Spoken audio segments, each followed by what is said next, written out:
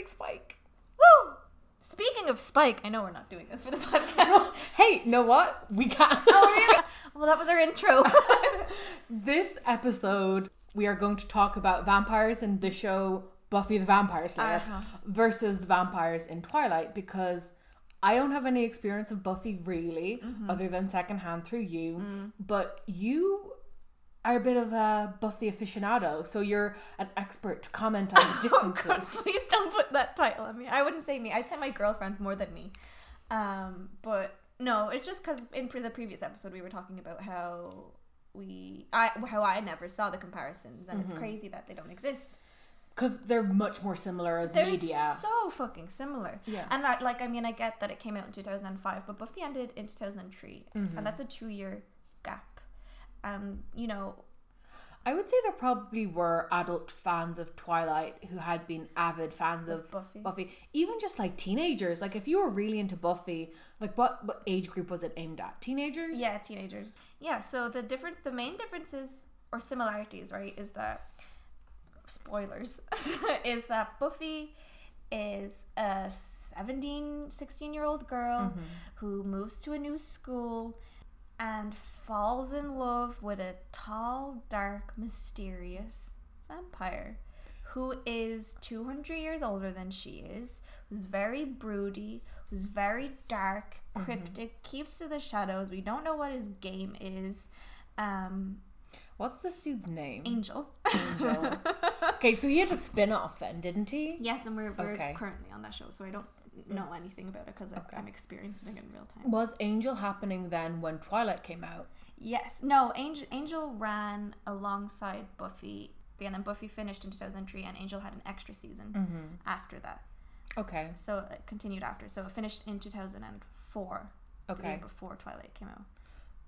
So that's not a huge gap. Not a huge gap at all. And I would have to do a little bit more background research on this, but I feel like Twilight was pretty big from the get-go. Yes. Like, even, 2005, it was getting big. Yeah. Immediately. Because, again, it was both a thing that teenagers liked, but also older ladies. Yes, lest we forget the Twi moms. Yeah, exactly. Yes. Yeah, like, it was a thing that it was sort of written as an exploration of female desire by a wife and mother.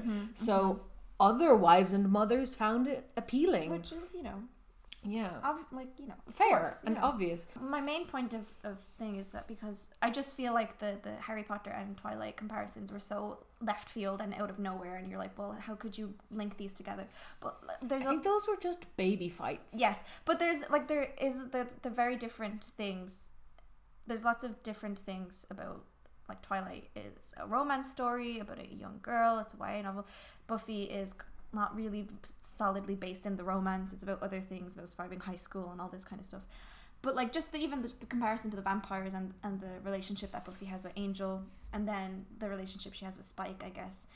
Spoilers. And then it's just even how those vampires, or how vampires had been generally seen or thought of as before Twilight, before Stephenie Meyer had a very sexy dream. Yeah.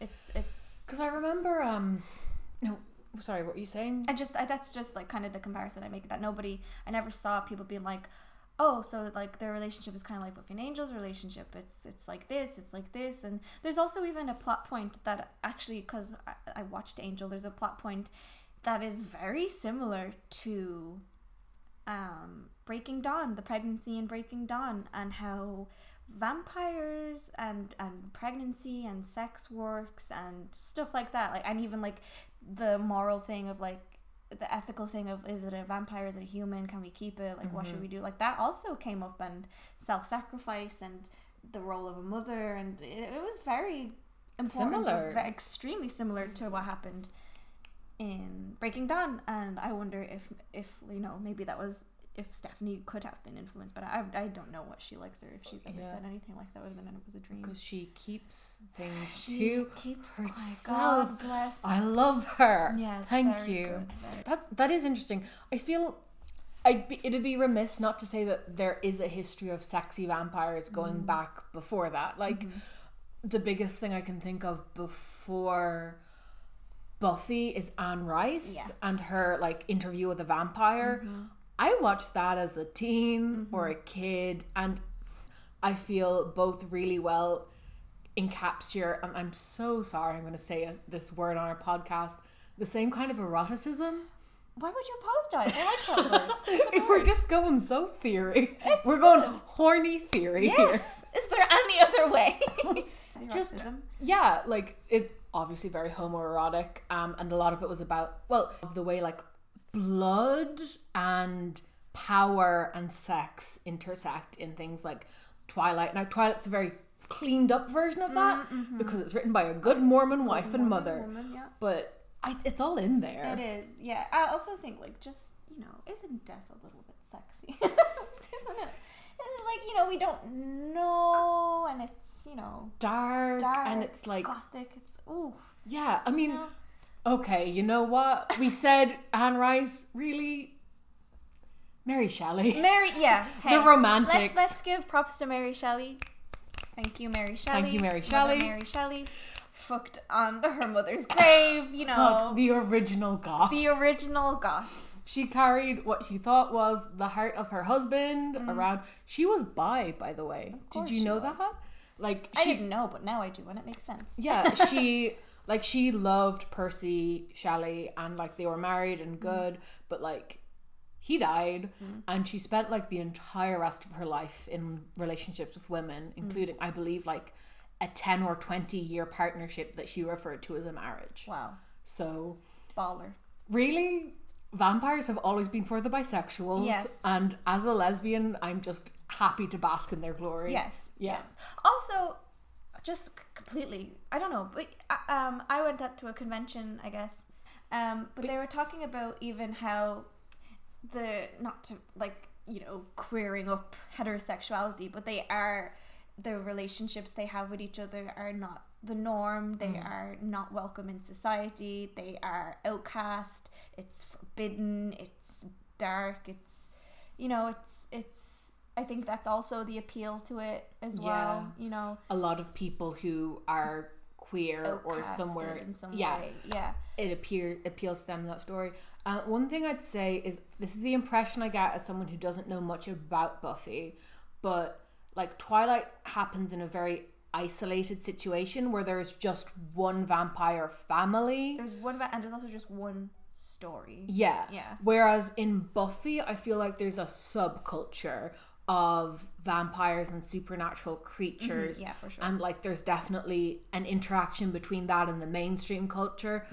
And I mean, okay, one, you could take that as a wonderful like queer reading of rural versus urban environments. Oh. But just how does that interact with like how the romances play out in like, because there is no vampire culture for Edward to get rejected from in Twilight. For sure, absolutely. But and the thing is as well, I guess, is that Angel is an outlier of his kind, because like similar to the Cullens, but it's only Angel who has a soul and who doesn't eat humans, but that does also outcast him from the demon community. And do you know how much I want to ask Stephenie Meyer whether she thinks the Cullens have souls?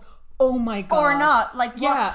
Like a big thing that it explores is like, does having a soul make you better than somebody who doesn't have a soul? Because there are demons who aren't, they're not evil, they're not bad, they're just not people, and they're different and their needs are different, but they're not actively malicious. So like, is Alien immoral? Is it bad? Yeah. Is the fact that how does Angel in his head reconcile the fact that he can kill things that he considers demons because he has a soul and he's not a demon? This is all explored in the show, but I would love to know if Stephenie Meyer thinks the Cullens have souls. The Cullens have souls, and if I'd say she probably has some presumption around the lines of, because they choose not to eat people, they become born again or something. I don't know much about Mormonism, no, me neither. But American Christianity-esque based faiths in general tend to really focus on rebaptism and like that, oh God, you can be the most awful sinner, but when you repent and you're good, you can reclaim that.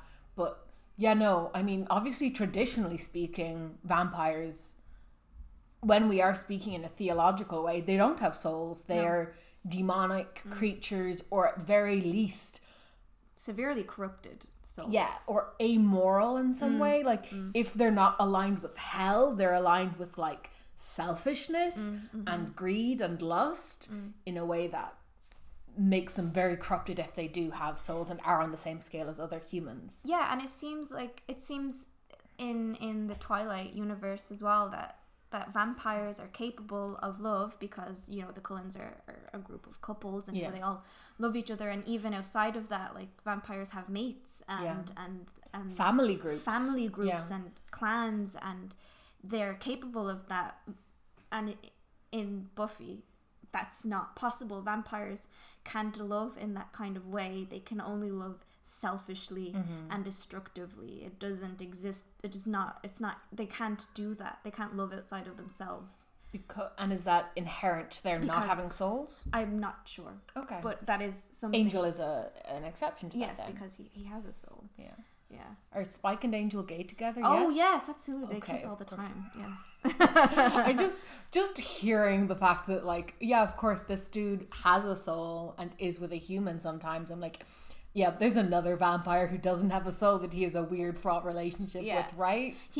Spike is also kind of not really an amoral character, because he is a big bad. He's a villain at the start of the show, but he does become, you know, you're like, well, he's not fighting on the side of evil, but he's not fighting on the side of good. He's fighting on his own side. Yeah. He's for him and himself only, and you know, that's how he views it. And but then he also develops a relationship with Buffy, and then there are comparisons made between him and Angel, and he's not, he doesn't like that.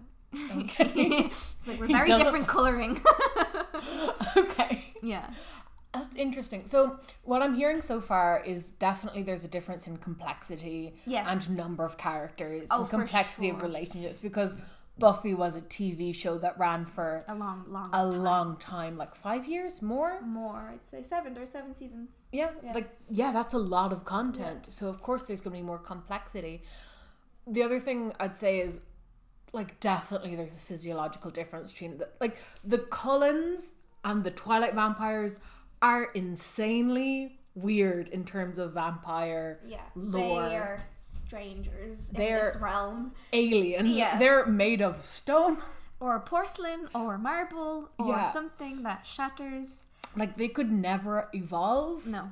Like, and like they compare themselves to predators and sharks, but I would be so interested in, like, if, like, the world building.